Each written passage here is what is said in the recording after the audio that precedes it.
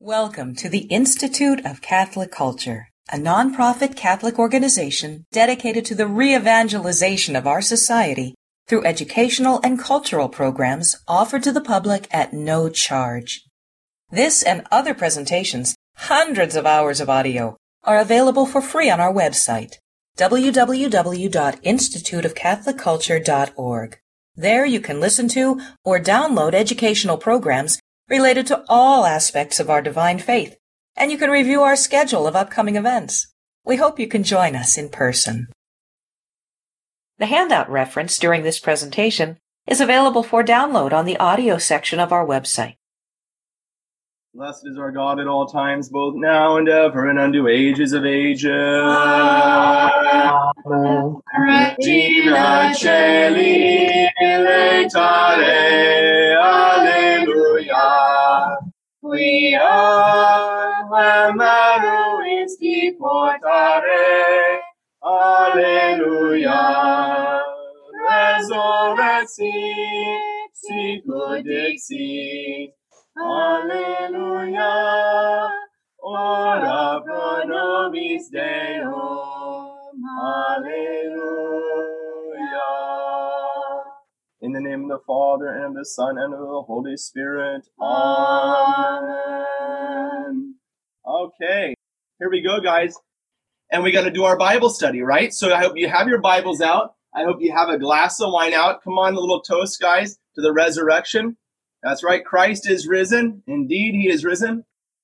As we're living together and enjoying, I hope you guys have enjoyed this series together. It's a little different than our normal thing at the Institute, but you know what? Like I said at the beginning, we got to learn how to live together again. We got to learn how to feast again. And if we learn how to feast again and learn how to fast again, then our spiritual life become in balance again, okay? So we finished yesterday our study of Mary Magdalene. You're probably wondering, Father Hezekiah, you've only really gotten to like the first appearance, you know, and they run back to the upper room. They run back and forth. Remember our first slide, it's only about a 20-minute run, but they're running through the town back and forth to see the tomb. It's empty. Come back and tell the apostles. The apostles run back. Then they go back to the upper room. Okay, so all this is going on. On the way back, remember now, he appears to Mary Magdalene in the garden. But remember who is left, who was in the garden and is now gone? Peter and John. Okay? And we find out in Luke chapter 24, and we're going to look at verse 33. Luke chapter 24, I thought I was looking at the wrong thing, but I'm not. This is the account. Now, hold on just a second. Before you start reading that, look back with me at chapter 24, verse 1. On the first day of the week at early dawn. That's the resurrection day, right? That's Pascha. At early dawn. And look at verse 13. That very day, two of them were going to the village named Emmaus. Right? So there's in the afternoon or evening, they're going to the Emmaus. Then in verse 33, they come running back to Jerusalem. We're going to look a little closer at this, but we find out that there's been another appearance that is not being put in chronological order. We actually find out about it after the road to Emmaus, and it's right here in verse 33. As they rose that same hour and returned to Jerusalem, those are the two guys, the Emmaus guys, right? And they found the 11 gathered together, and those that were with them, who said, "The Lord is risen and has appeared to Simon Peter," right? So you see what's going on. Jesus appears to the women who have left the tomb. He appears to Mary Magdalene in the garden. And then he appears on the road to Emmaus, but apparently before he appears, or about the same time, Simon has now left the tomb at some point during that day, probably on the way back. As he's appearing to Mary Magdalene, he also appears to Peter. Okay? Peter then returns to the upper room, and this is confirmed, by the way, in the oldest account of the resurrection, or the account of the appearances of the resurrection, which comes to us not from the Gospels. It comes to us from the writings of St. Paul. In your Bible, the epistles of St. Paul are further along in your Bible. It doesn't mean they're later. St. Paul was writing before the Gospel writers wrote their account. So we can get the earliest account from 1 Corinthians chapter 15. Let's go ahead and go there. 1 Corinthians chapter 15. We have a marker probably there in your Bible, if you left your markers there the other night. Chapter 15, we're going to come to verse 3. So 1 Corinthians chapter 15, verse 3. For I delivered to you as of first importance what I also received, that Christ died for our sins in accordance with the Scriptures, that he was buried, that he was raised on the third day in accordance with the Scriptures, and he appeared to Cephas. Remember we talked about that. That's Kepha. That's the Greek transliteration of the name Kepha, which means Peter, okay? Or which means rock, okay? And then we get the name Peter into English, okay? He appeared to Cephas, or Peter, and then to the 12, which we're about to see. And then he appeared to more than 500 brethren at one time, most of whom are still alive, though some have fallen asleep. Then he appeared to James, okay, and then to all of the apostles, and last of all, as the one untimely born, which is St. Paul, when he appeared to St. Paul in the Revelation, in which he has his conversion, right? So we have this order of appearances, which is a good order, but it's not perfect, right? Because St. Paul intentionally, because he's writing to a community surrounded by pagans, I said this before, does not mention the women at all, because in pagan cultures, women were not respected. And so the acknowledgement or confession of a woman in that area, in Corinth, would have been rejected. And so he mentions only the men that were appeared to as being authoritative. But nevertheless, we get some important things here. That he appeared to Peter, confirming what is mentioned by the apostles in the upper room when the two disciples come in from Emmaus and they burst into the room about to confess that they have also seen Christ. And the apostles say, guys, he appeared to Peter. And then the guys from the road of Emmaus then do the same, okay? The road to Emmaus. Let's talk about that for a minute. Back to Luke chapter 24. Luke chapter 24, okay? And you know this story quite well. I'm not going to get into it much, except to make a couple comments about it, okay? That very evening, that's chapter 24, verse 13.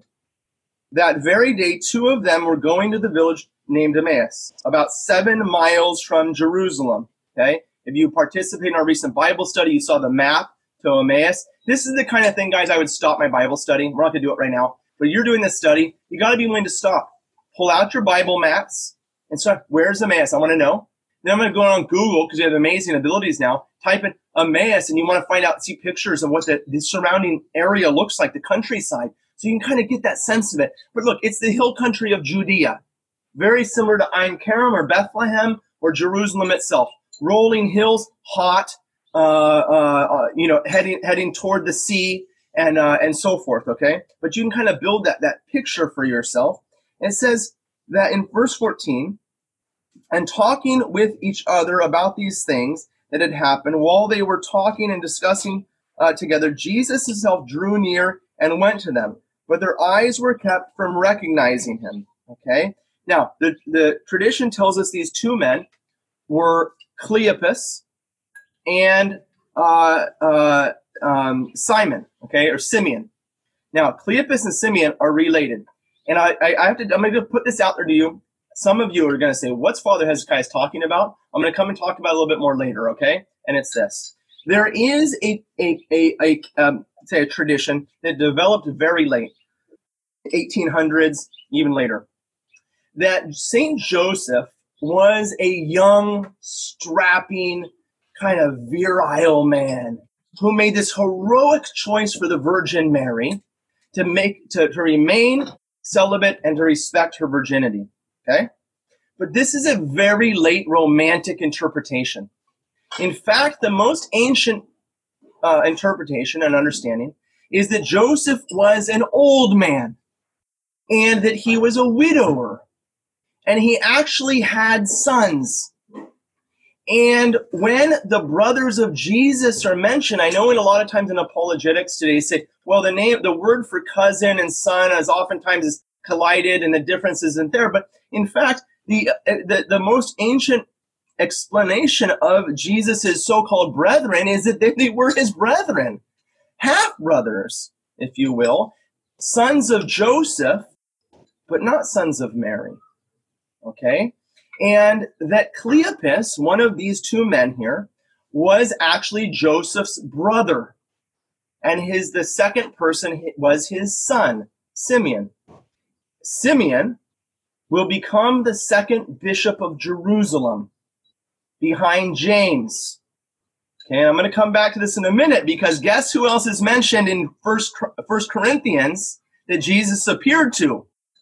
James. And you might say, why is Jesus appearing to James? Well, the simple answer is that James was the bishop of Jerusalem, the first bishop of Jerusalem.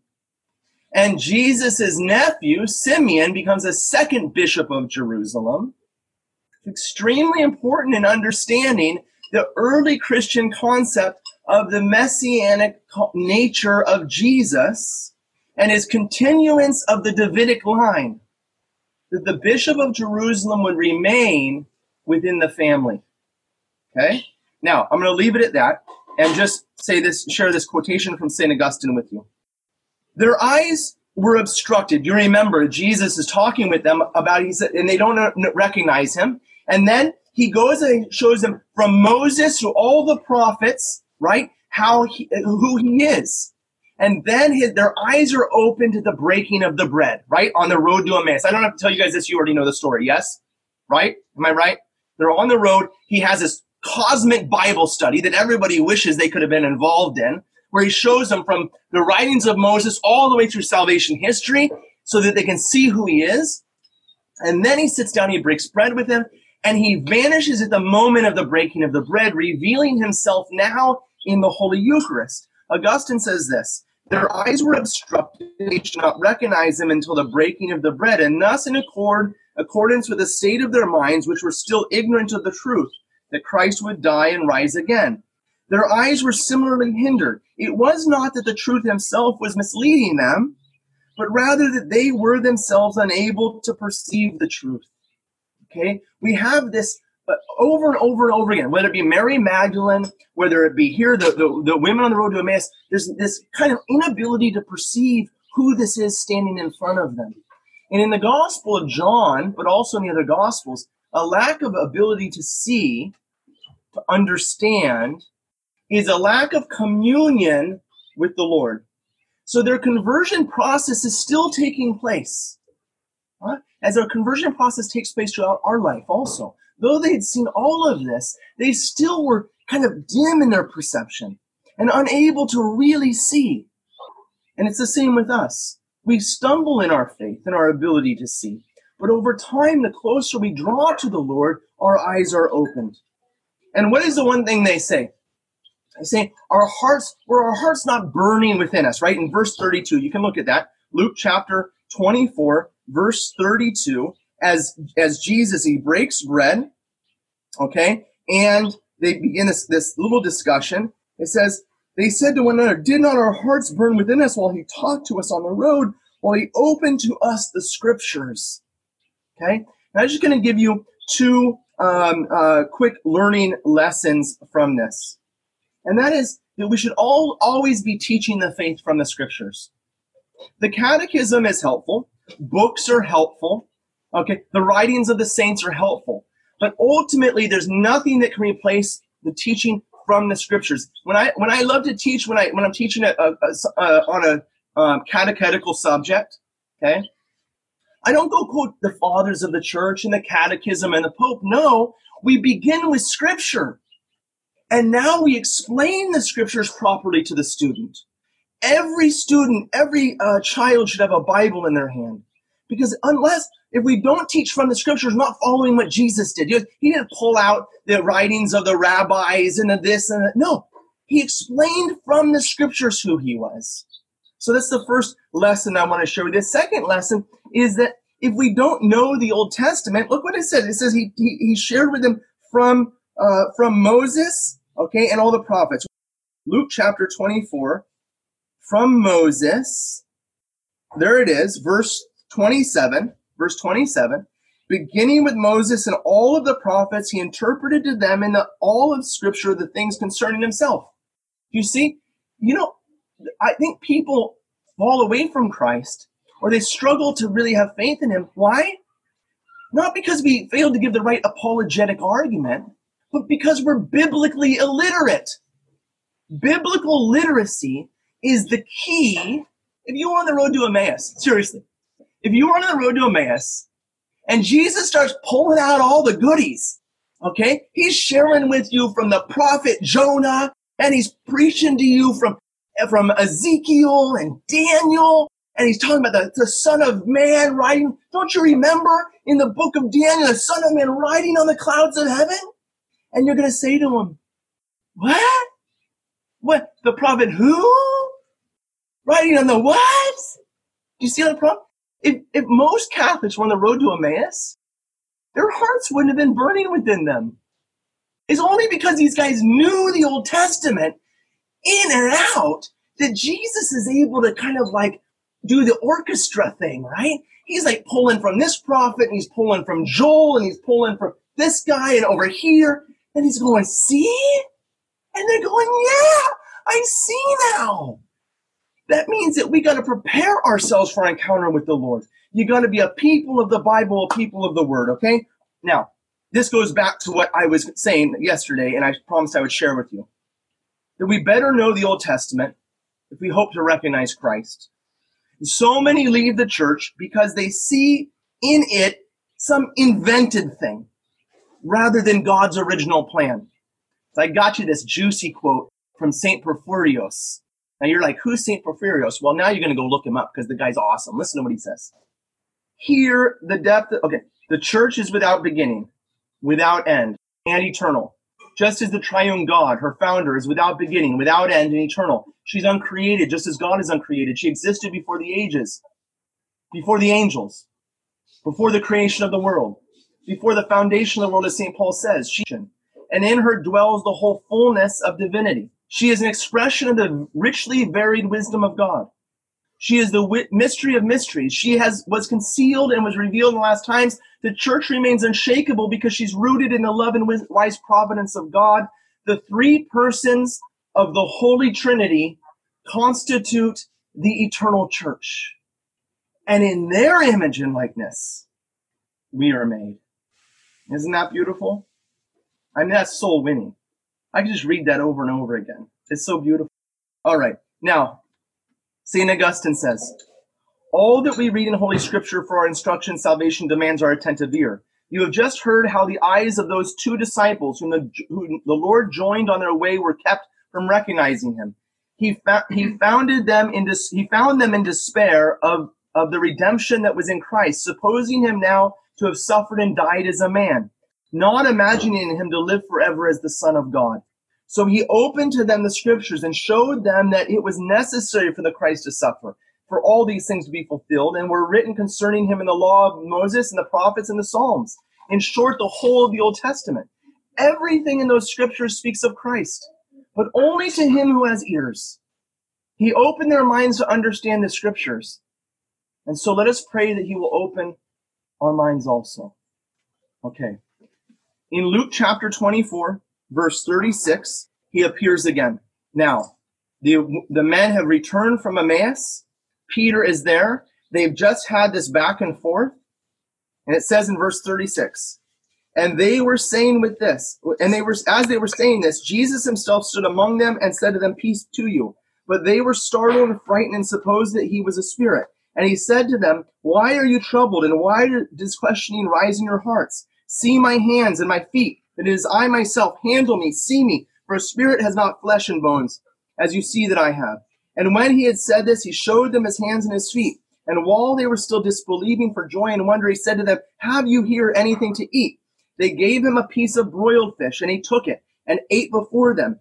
Then he said to them, these are my words which I spoke to you while I was still with you, that everything that was written about me in the law and the prophets and the Psalms must be fulfilled. Then he opened their minds to understand the Scriptures and said to them, thus it is written that the Christ should suffer and the third day rise from the dead, and that repentance and forgiveness of sins should be preached in the name to all nations, beginning from Jerusalem. And you are witnesses of these things.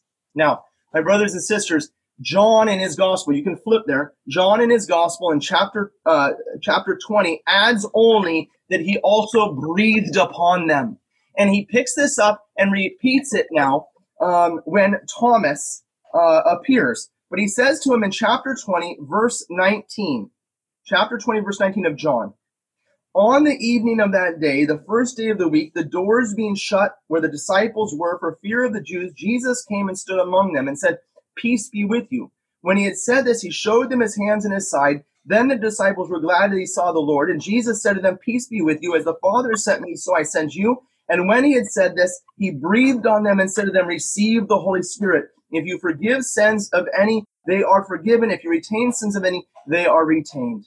Okay. First of all, St. Jerome says that Jesus ate with them to prove to them that he was in the flesh. When the Jehovah's Witness come knocking on your door, don't you dare let them tell the story of the resurrection, because they don't believe in the resurrection. They believe that Michael the archangel appeared and that it wasn't actually the body of Jesus, because they believe that you can't, that once you die, that's it, you cease to exist. And therefore, Jesus somehow, God kind of tricked everybody by showing them a fake body that looked like it was Jesus and said, here to Thomas, put your finger. But it's all a lie, they believe. It's a joke. It's a farce. So you have to know that.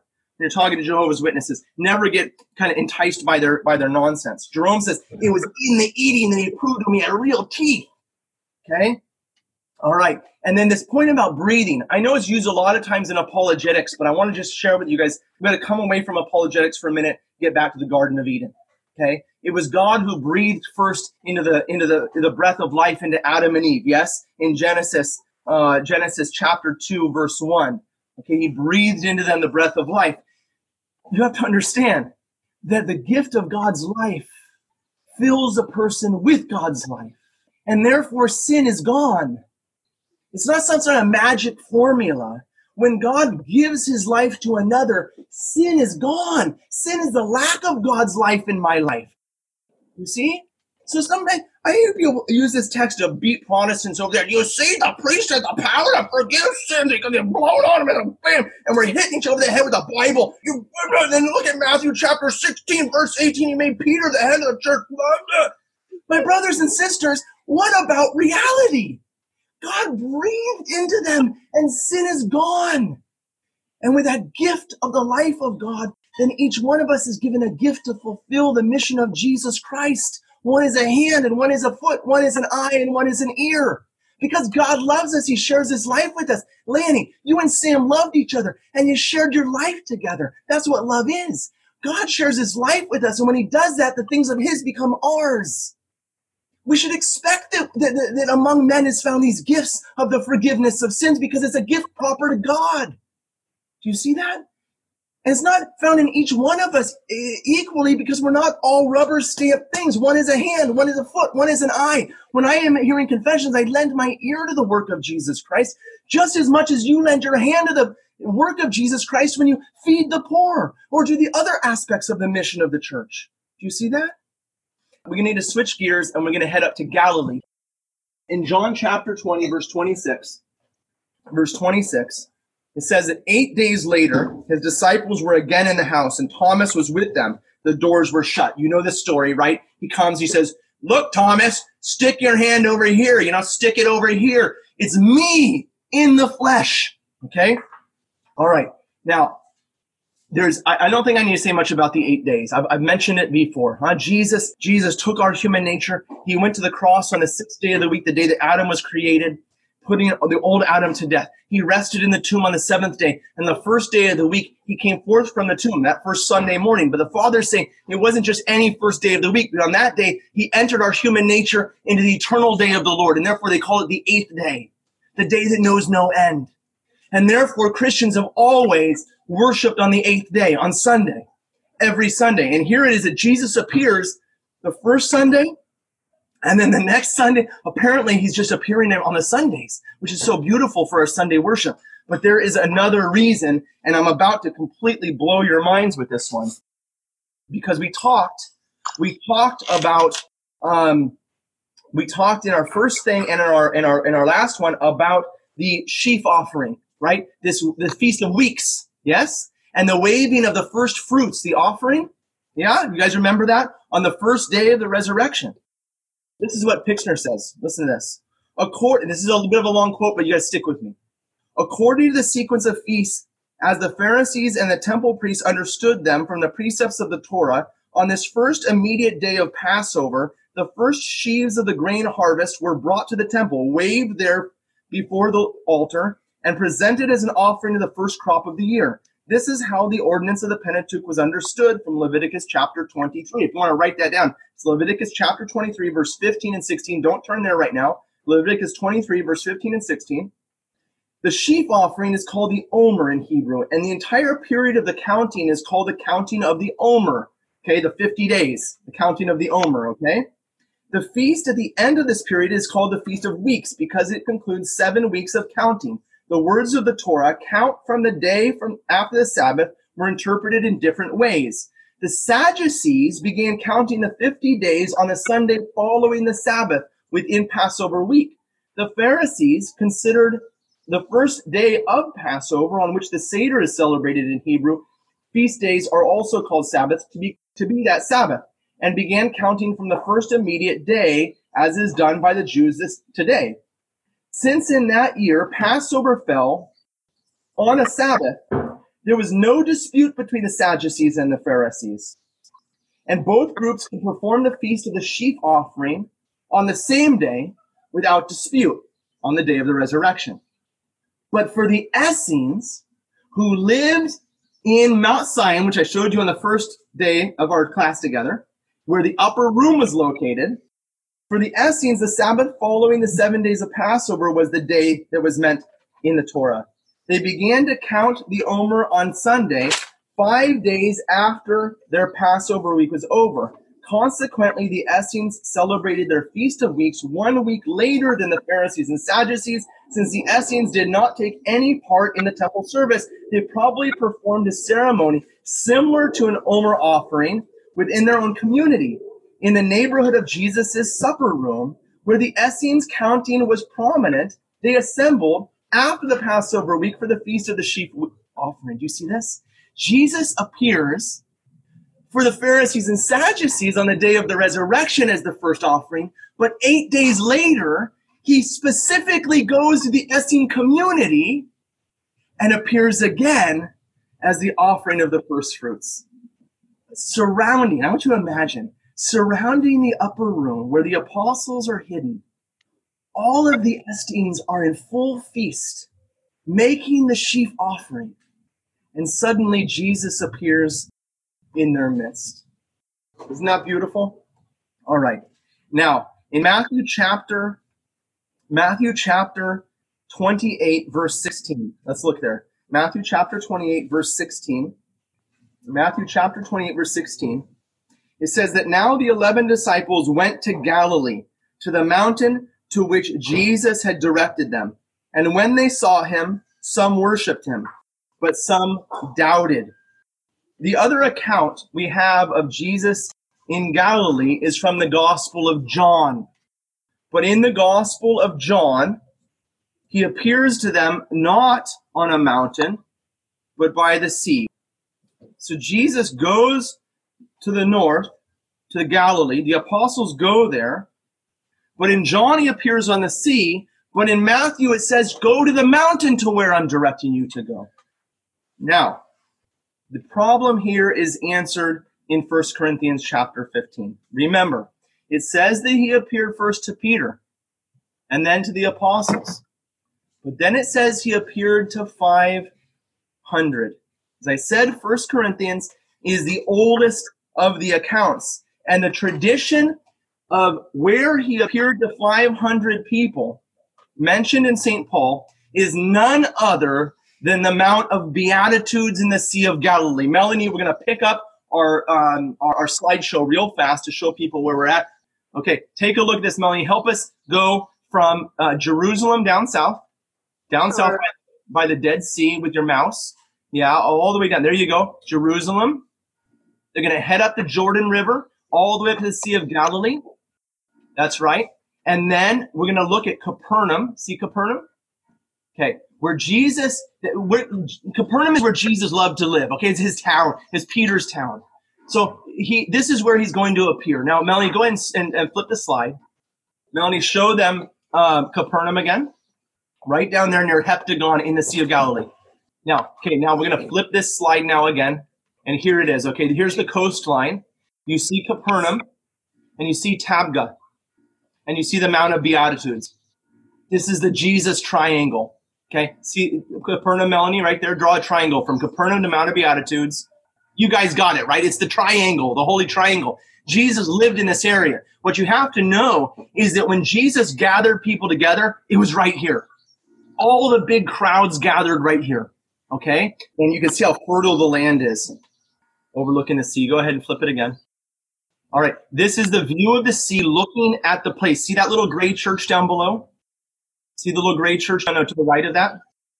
That's the place where Jesus appeared, and the apostles were out in the water like where we are, but maybe a little closer.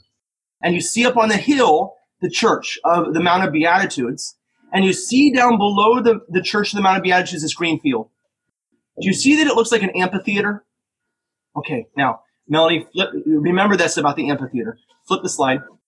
Here, right at the base of that amphitheater is a cave where Jesus loved to go and pray. None of the pilgrims that go there, the tourists never see this, okay? But this is there. I take all my pilgrims there. And it's a little spot just perfect for about 12 people to sit down, 13 people to sit down together and to pray. And it has a view overlooking the sea, okay? And just above it is that amphitheater. All right, go ahead, Melanie. Switch the slide. Okay, there it is. Exactly. Some of us have been there together. Okay, switch the slide again. All right, there it is, overlooking the whole thing. Now go ahead and bring this down, Melanie, and we gotta keep going. All right. The appearance to the apostles on the sea takes place, I said, in the Gospel of John. So let's flip there real quick.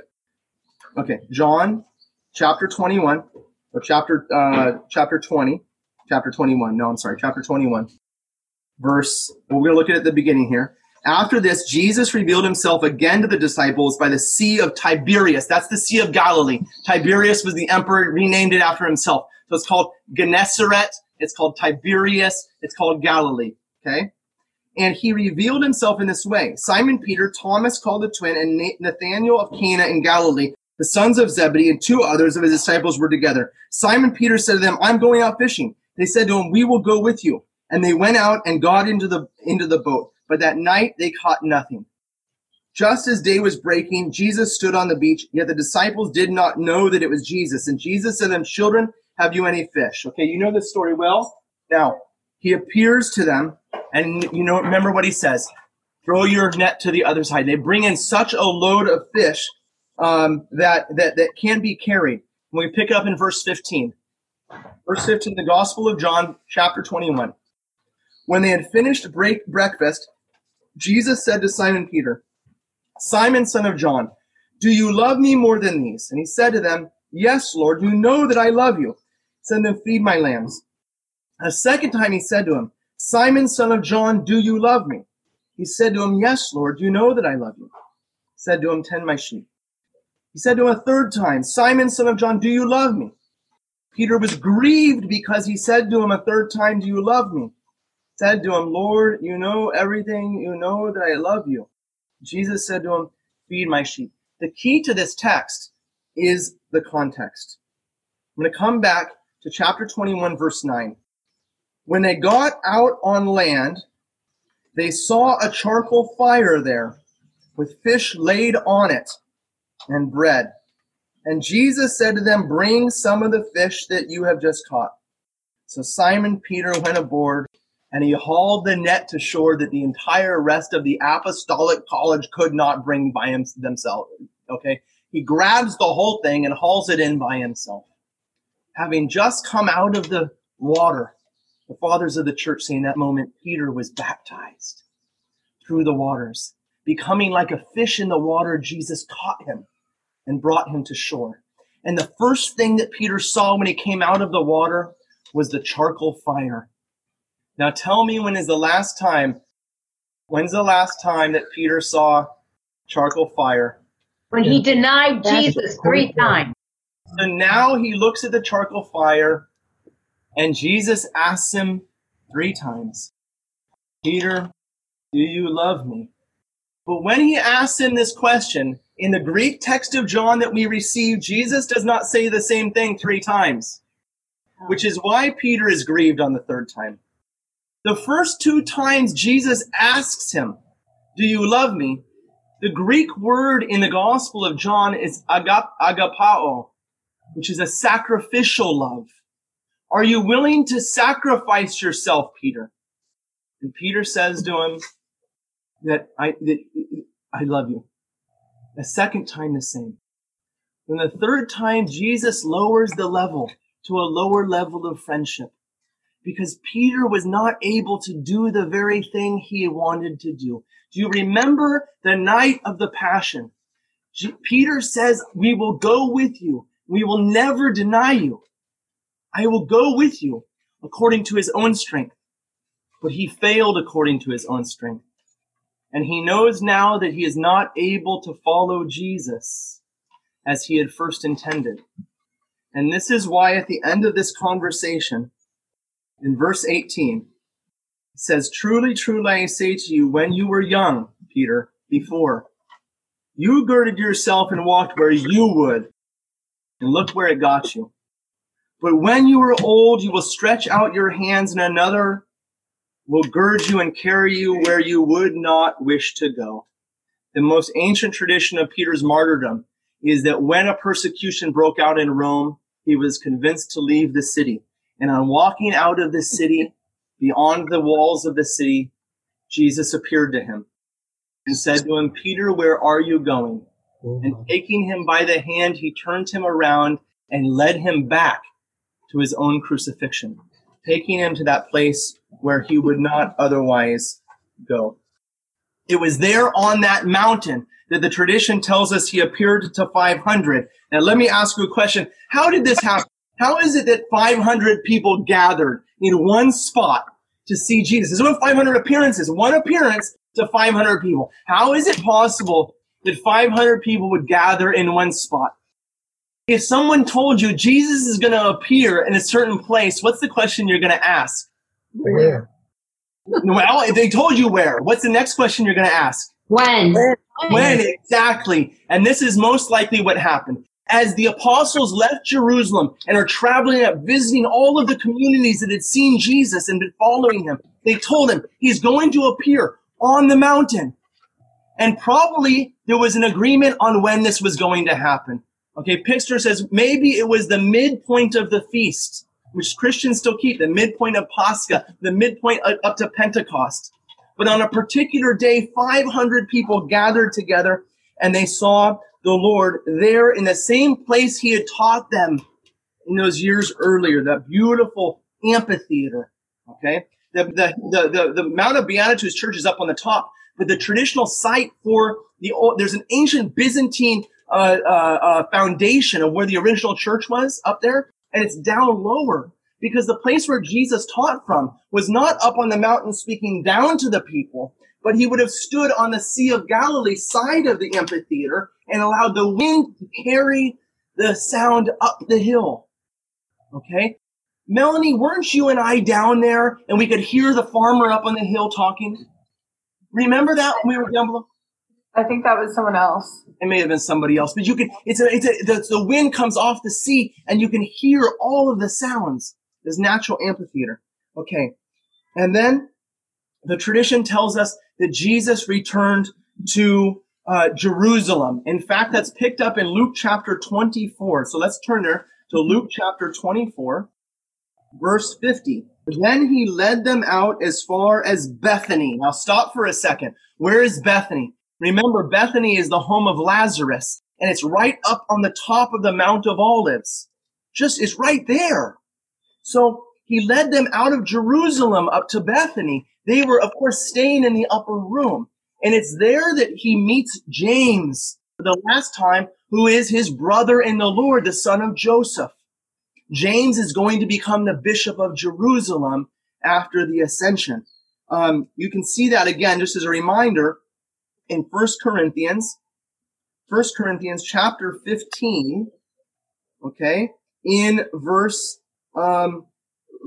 7. Then he appeared to James and then to all of the apostles. Okay, there it is. So this is the final appearance of the Lord. Okay. I'm going to share with you, again, from Bargel Pixner, page 169. Hold on one second here because I don't have it marked. In his report, Paul distinguishes between the 12 and the apostles. All those who were witnesses of the resurrection of Jesus are called apostles. James, Jesus' brother, was one of them. Like Peter, he was privileged by a personal appearance of the Lord. We learn details about this only from a quotation taken from a Jewish Christian gospel, the complete text of which has been lost to us. The quote, which was preserved for us by the church father Jerome, gives us a valuable information. He says this. Jerome writes, the gospel that is called according to the Hebrews, which is now lost to us, we don't have it, and which I recently translated into Greek and Latin, reports the resurrection of the Lord. When the Lord handed over the linen cloth to the priest's servant, he went to James and appeared to him. For James had made an oath to eat no bread after he had drunk the cup of the Lord until he saw him in the resurrection of those who had fallen asleep. Shortly thereafter, the Lord said to him, bring a table here with bread. Right after that, it adds, he took the bread, spoke the blessing, and gave it to James, the just, and said to him, my brother, eat your bread. The Son of Man is risen from those who are asleep. Okay? And then Jesus takes them up Bethany. I'm going to conclude here now, Melanie, with a couple of slides and a quotation from one of the early Christian writings. Okay, we're going to go to the next slide. I might have a couple I didn't go. Yeah, there's it on the sea of Galilee. You still see fishermen out there. I think I took that picture. There it is. Okay, now here's Jerusalem, guys. See the Temple Mount where the Muslim thing is over there with the Golden Dome, and then the Kidron Valley beyond it, and then the Mount of Olives rises up with all those tombs. People waiting for the coming of the Messiah wanted to be buried on the Mount of Olives because that's where the Messiah was going to come from. Okay? And you'll notice just at the top of that hill to the left is a tower. You see that tower? That's right up there in the area of Bethany. That's the Russian Orthodox Church of the Ascension. And right in that area, it is believed that Jesus ascended into heaven. Okay? Now, I'm going to leave you with a quotation and a final biblical text. Well, let me do the biblical text and I'm going to leave you with the quotation from Ephesians chapter 4. Let's turn there real quick. Ephesians chapter 4. We're looking at starting with verse 4. There is one body and one spirit, just as we are called to the one hope that belongs to our call. One Lord, one faith, one baptism, one God, the Father of us all, who is above all and through all and in all. But grace was given to each one of us according to the measure of Christ's gift. This is what I was talking about earlier, okay, about confession. Therefore it is said, when he ascended on high, he led a host of captives, and he gave gifts to men. My brothers and sisters, Jesus ascended into heaven. And at the very moment he ascended into heaven, the Gospel of Matthew, he says his final words to his apostles, I will never leave you. And he says this because he does not leave us. He gives himself to us in a new way.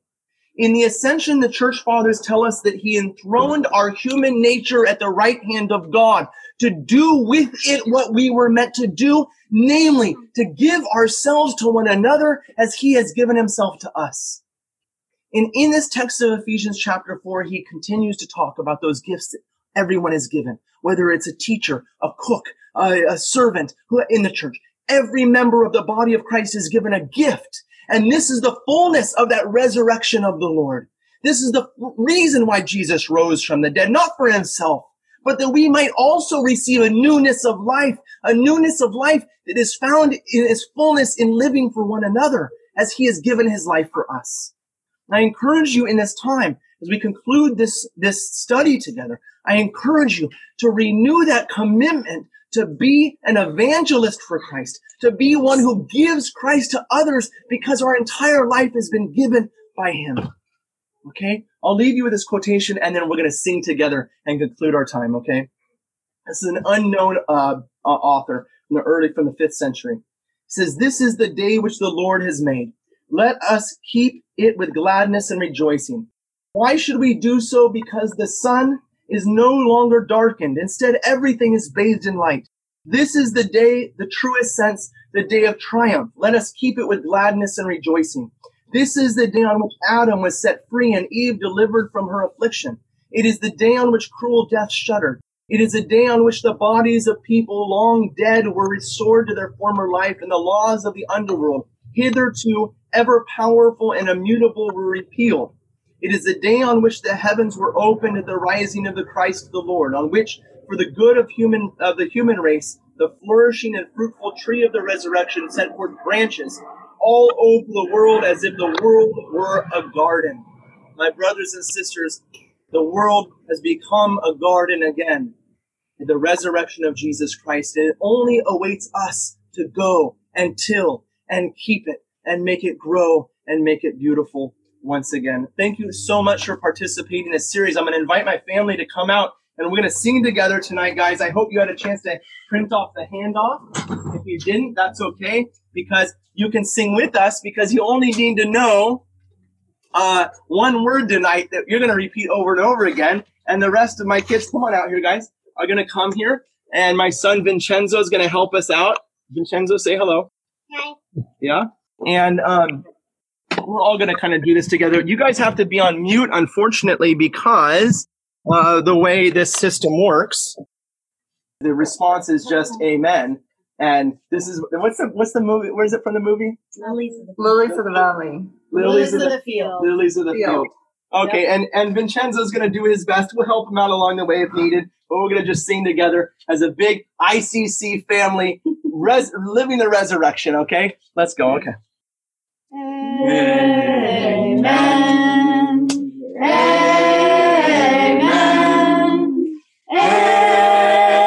Amen. Amen. Amen. See the baby. Amen. Wrapped in the manger. Amen. On Christmas morning.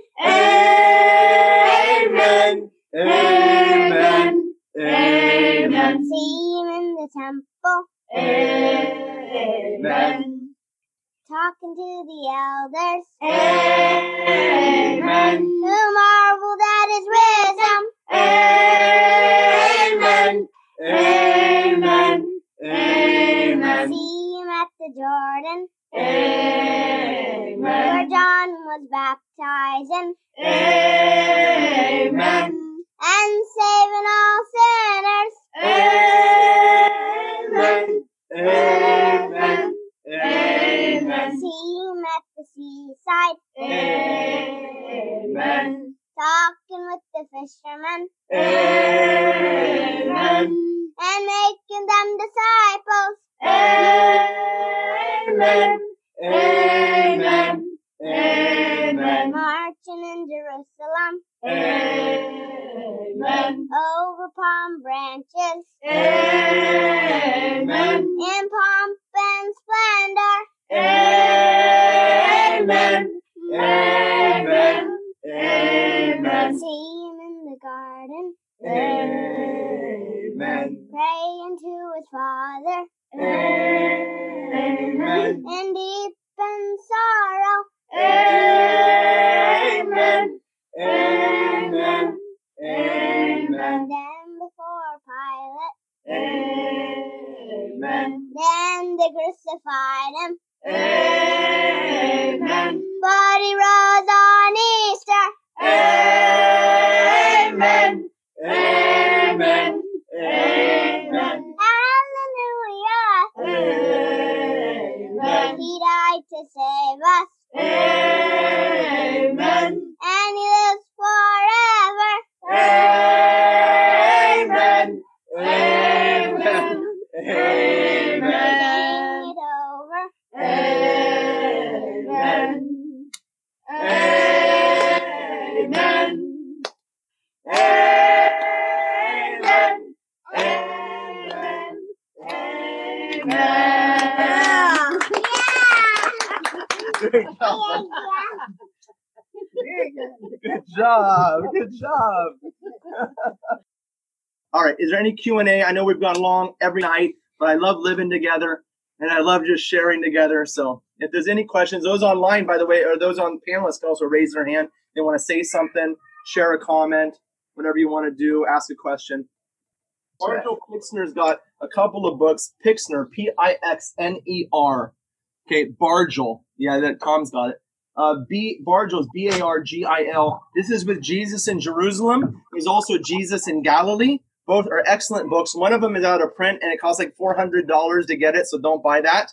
Okay, but the one that's not out of print, you can pick up for fairly inexpensive. And then he also has another one that's a little bit more academic. It's called Paths of the Messiah, I think. But it's excellent too if you really want to get serious about this stuff. And it's like doing a Bible study on a whole nother level. It's fantastic. Porphyrios. We'll send you the link. We'll send you the quote in our after study email because I'm still not finding it. Ann Cocker is wondering, is there a significance of the apostles catching 152 or 153 fish? There's been different comments about that. St. Jerome says it represents all of the nations of the world, I think it says. And look, I don't know about all that stuff, but it's a lot of fish. You know what I mean? Have you ever picked up a good-sized fish, or even a small one? But 152 times a lot. I'm not sure I'm going to make a big deal out of the number, although some of the fathers of the church do offer an interpretation. And Annette, I'm happy to share with you a whole list of quotations on that point if you want from the church fathers.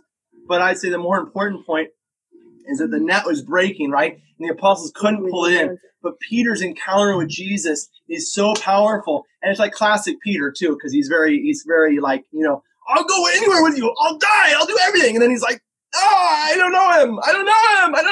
And he's like, I love you. So he runs on the boat and hauls the whole net under the shore by himself. Okay. So the encounter is quite amazing. You guys, when I was teaching that section, I actually messed it up. I apologize. Because the word in Greek is not exactly the way I said it.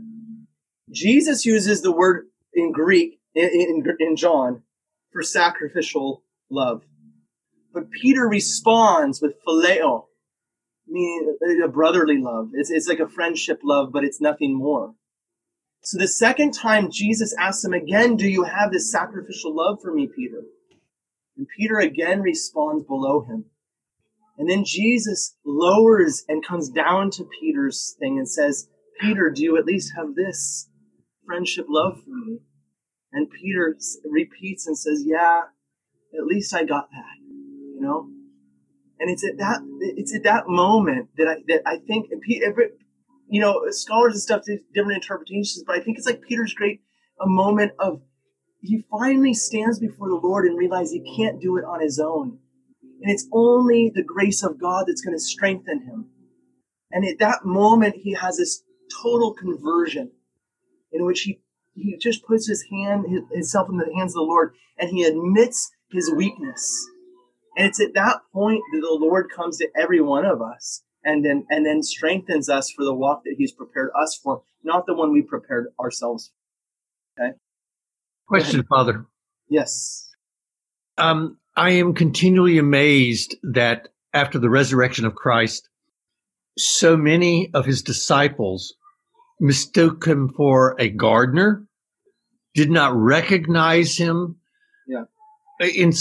Even though they supposedly were totally familiar with the sayings, with the words of the prophets, they just didn't get it. Well, and I find that just puzzling. Yeah. There's two times in particular that this, I said earlier, I mentioned, I think tonight, maybe it was yesterday, but I think I mentioned it tonight also, that saying that this lack of understanding in the Gospels is always this kind of, this not quite full acceptance yet, right? Because in the Gospel of John, it says the light shine in the darkness, and darkness cannot comprehend it, cannot understand it, cannot bring it in, right? So there's a bit of a separation, a division. But I also think that there's two times in which this happens like in a big way, and that's on the road to Emmaus and with Mary Magdalene.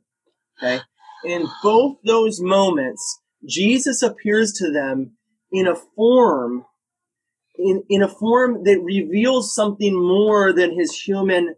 Just here's the guy I was walking with for 3 years, right? He appears as the one tilling and keeping the garden, as man fully restored to Mary Magdalene, right?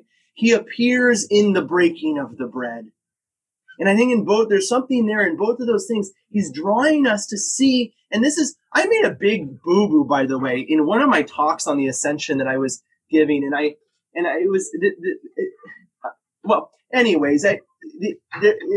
quotation in the gospel was from Matthew at Mass for the Feast of the Ascension. And I think there was something really important and beautiful about that in the Gospel of Matthew. Turn there with me real quick. I mentioned this earlier, but I really think it bears repeating. There at the end of the Gospel of Matthew, and Jesus came and said in verse 18, so chapter 20, verse 18, and Jesus came and said to them, all authority in heaven and earth has been given to me. Go therefore, make disciples of all nations, baptizing them in the Father, Son, and Holy Spirit, teaching them to observe all that I have commanded you. And lo, I am with you always to the close of the age. And then he ascends into heaven. Okay? He ascends into heaven. And I think this is a critically important point. It comes back to you, Bob, what you're asking. Is that the glory of God, because of who he is as love, and this goes back to Lanny. I was talking about your relationship with Sam, this beautiful relationship of marriage. The beauty of the love of marriage is always found in the other that I've given my life to. And the glory of God is found, St. Irenaeus says this, the glory of God is man fully alive. The glory of God is man fully alive. Because man fully alive is the revelation of God's love. You see, he's given his life to us. And this is, you see, and the life of the Trinity, of living this life of communion, of love from all eternity. So I think there's something here in the resurrection accounts in which Jesus gives himself to us in the Eucharist. And now this full, and then he's gone from their sight as far as they formerly had been, right? And he reveals himself in bread divinized, transformed in the created order of things, now totally transformed and divinized by his love. He shows himself to Mary Magdalene as Adam, completely restored to what he's supposed to do. And so they're looking for the Jesus that they saw walking around. But the Jesus they saw walking around has now given the full breadth and depth of his love, and now reveals himself to them now in the full revelation of that love, the incarnation of that love. This is why the Eucharistic mysteries are so beautiful. This is the revelation of the resurrection. It's the revelation of God's love, that bread and wine could possibly be transformed into the life of God. This is his original plan in the beginning, that all of the created order would be divinized through the work of Adam and Eve, tilling and keeping and blessing the garden, transforming the whole world into paradise. And this is why in the church this begins in water, with oil, with wine, with bread. All of the things of this world are now transformed as the beginning. The altar is the beginning that now should flow out into the whole world through our work, through our hands, through the tilling and keeping. I remain with you always, in you, because he loves us too much to save us without us. And he becomes vulnerable to you, Michelle, and John, and Bob, and Gretchen, and Robert, and Consuelo, and Judy, and Father Hezekiah, and Lanny. He becomes in a sense, vulnerable to our yes, like he was to Mary. And the work of salvation now is carried out in the revelation of his love for us, which was his original plan in the very beginning. Okay? Are there any other questions? We're going way. That was way long. I'm sorry about that. Can you take one more from Henry Du Bois? He's wondering, because 1 Corinthians 15:5 says that Jesus appeared to the 12. And Henry's saying, shouldn't it just be 11 since Judas had not yet been replaced? That's a good question. I didn't think about that, Henry. I just love Henry. Kind of throw you a curveball. Let me think about that. Yeah. Thanks, Henry, for embarrassing me once again during Q&A. Yeah. Are there no other questions to cover for me while I look something up real fast? Hold on. Yeah. Sorry, that's not going to work. Yeah. Sorry, I was looking something up really fast. That's a good question, Henry. I'm going to look that up. You know what we're going to do at the Institute? Hold on. We're going to let Henry challenge all of us and leave us with this in question. There's so many questions about the resurrection, guys, and I hope look, you're not going to remember anything I said. Am I right? You're going to wake up tomorrow and you're going to be completely lobotomized and you're not going to remember anything I said. But if you remember one thing, and that is you got to do your work. You can't open the Bible and play Bible roulette because you're going to die most horribly, and you're going to open it up and you're going to read, "You will not be joined with them in burial because you have destroyed your land. You have slain your people." Oh yeah, I'll get some spiritual juice out of that one. Yeah, that's Bible roulette. Don't ever do that. You got to make a plan. You got to study. And I know it. So Henry, thank you very much for challenging all of us, including Father Hezekiah. And everybody's got a little project to do. Go ahead and do some research. Melanie, are we done? Let's finish in prayer. I got some of my kids standing around calling, saying Christ is risen together. Okay. And I think we can share that screen.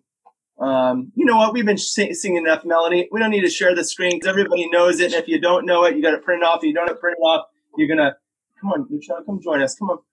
Okay. That way we can all see each other's beautiful faces. That's what I want to be able to see. Blessed is our God at all times, both now and ever, and unto ages of ages. Amen. Christ is risen from the dead, trembling down, death by death, and on those in the tombs bestowing light. Christ is risen from the dead, trembling down, death by death, on those in the tombs bestowing light. Christ is risen from the dead, trembling down, death by death, and on those in the tombs bestowing light. Christ is risen. Indeed he is risen. Christ is risen. Indeed he is risen. Christ is risen. Indeed he is risen. Glory to his holy third day resurrection. We glorify his resurrection on the third day. God bless all of you guys. A blessed Pascha. And keep celebrating together. We love you. Please pray for all of the members of our institute that we remain safe and healthy and alive in Jesus Christ. All right? God bless you. Enjoy the evening together. We hope you enjoyed this presentation from the Institute of Catholic Culture. If you'd like to learn more about the mission of the Institute and how you may become a part of this important work, please visit our website at www.instituteofcatholicculture.org or call us at 540-635-7155. And may the glory of Christ Church be ever more manifest upon the earth. St. John the Evangelist, pray for us.